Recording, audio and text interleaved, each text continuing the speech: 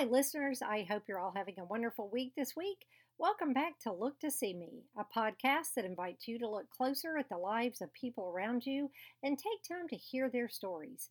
I'm Chris Pepple, and today I'm going to once again talk about an individual instead of a nonprofit group. This week, however, I'm not going to talk about a public figure. I'm going to talk about a private individual, a person who could be defined as an average person in America with a career and a family. Because this person isn't seeking any public attention, I'm going to call this person Polly instead of referring to her by her real name.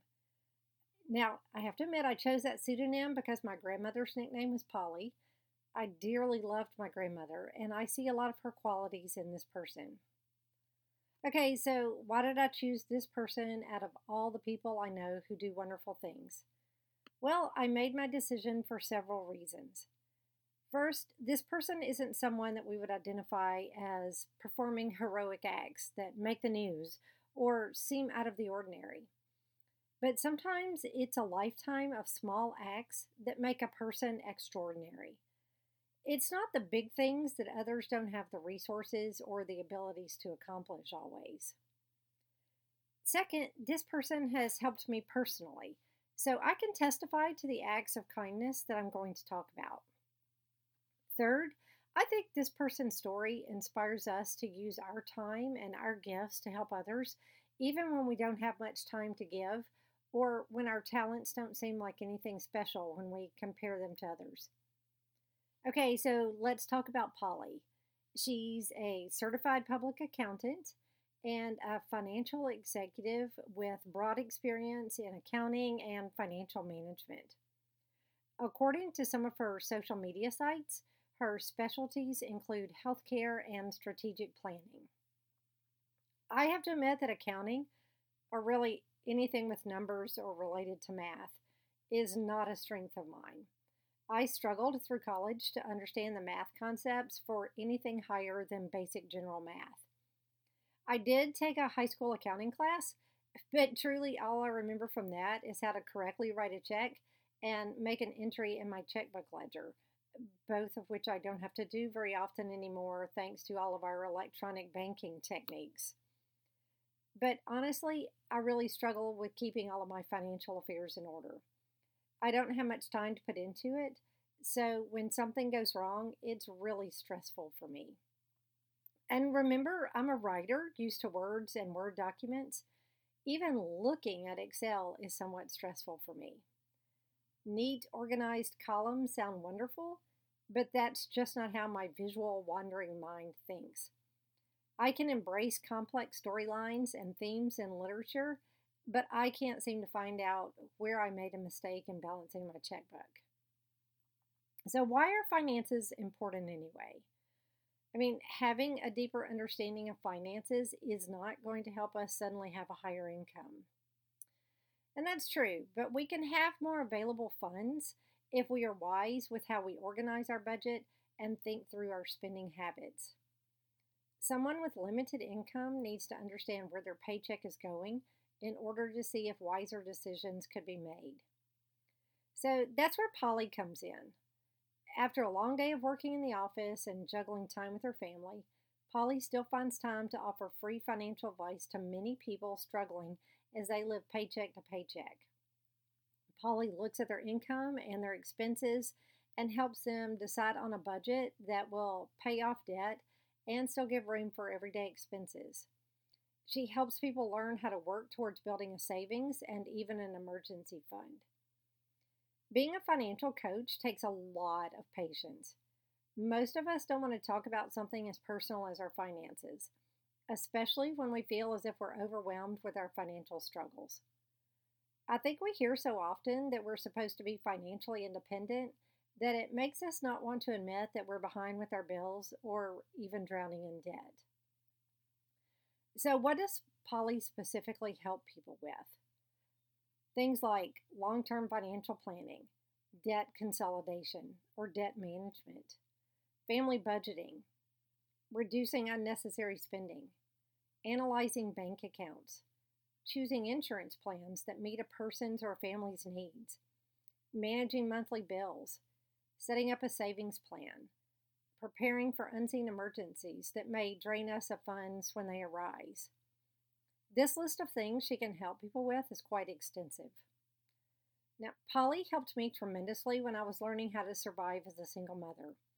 She gave me advice and free financial forms to use when setting up my monthly budget. She helped me analyze all the bills I had coming due and helped me negotiate payment plans with my creditors. She even took the time to teach a beginner like me how to use Excel. Okay, now that was really quite a challenge. It took a lot of patience to hang in there with me. I still tease her about what a difficult student I was. But think about it. We can't move forward with our lives if we can't get a handle on our finances. We can't be a strong single mother if we're drowning in debt or being controlled by our bills. We can't be a family working towards stability if we are making unwise spending decisions or failing to save for emergencies. So, Polly donates some of her time to share her financial advice with others, and she does so without judgment. She doesn't lecture or criticize someone for the mistakes they may have already made. She just points them toward the future.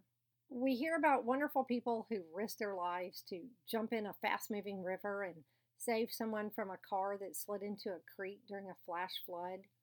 We see videos of dramatic rescues of people saved by strangers during a wreck. During hurricane season, we see many examples of people who used their resources to help others, whose homes were destroyed by the violent winds and rain and the storm surges. I think we have many heroes among us.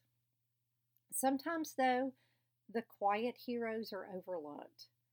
There are thousands of people each day who donate little pockets of time to share their wisdom with someone. They are often tired themselves and juggling lots of things in their personal lives. But the mentors still sit with a struggling person and help them make a better life for themselves and their families.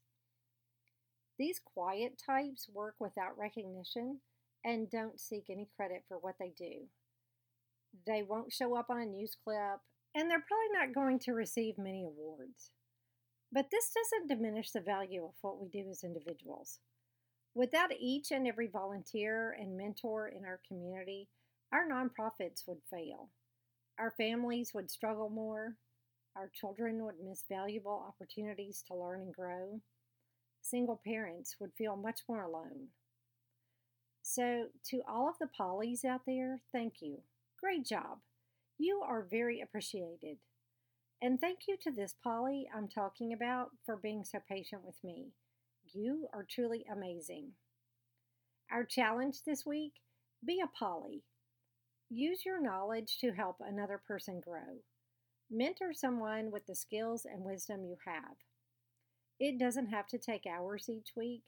Your mentoring can be in small moments or occasional classes. It can be through phone calls or emails. But the mentoring can truly change lives.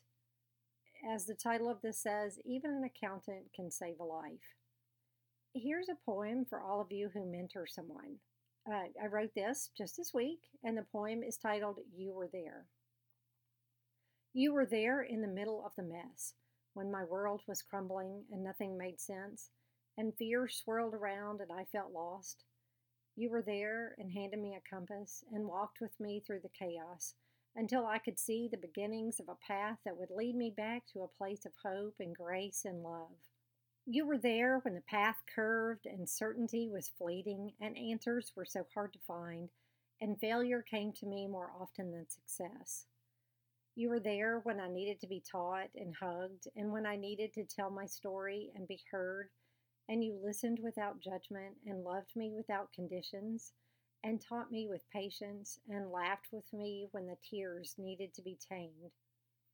You were there through the trials of new beginnings and through the joy of hard-fought-for success. And you joined the conversation to change the system that had knocked me down. And you taught me more each time I took a new step. And now I teach from your wisdom, and I carry on your tradition of being where someone is taking that muddied first step. Thanks for listening. I hope you enjoyed this episode of my Look to See Me podcast, and we'll return for the next episode. Have a great week, everybody.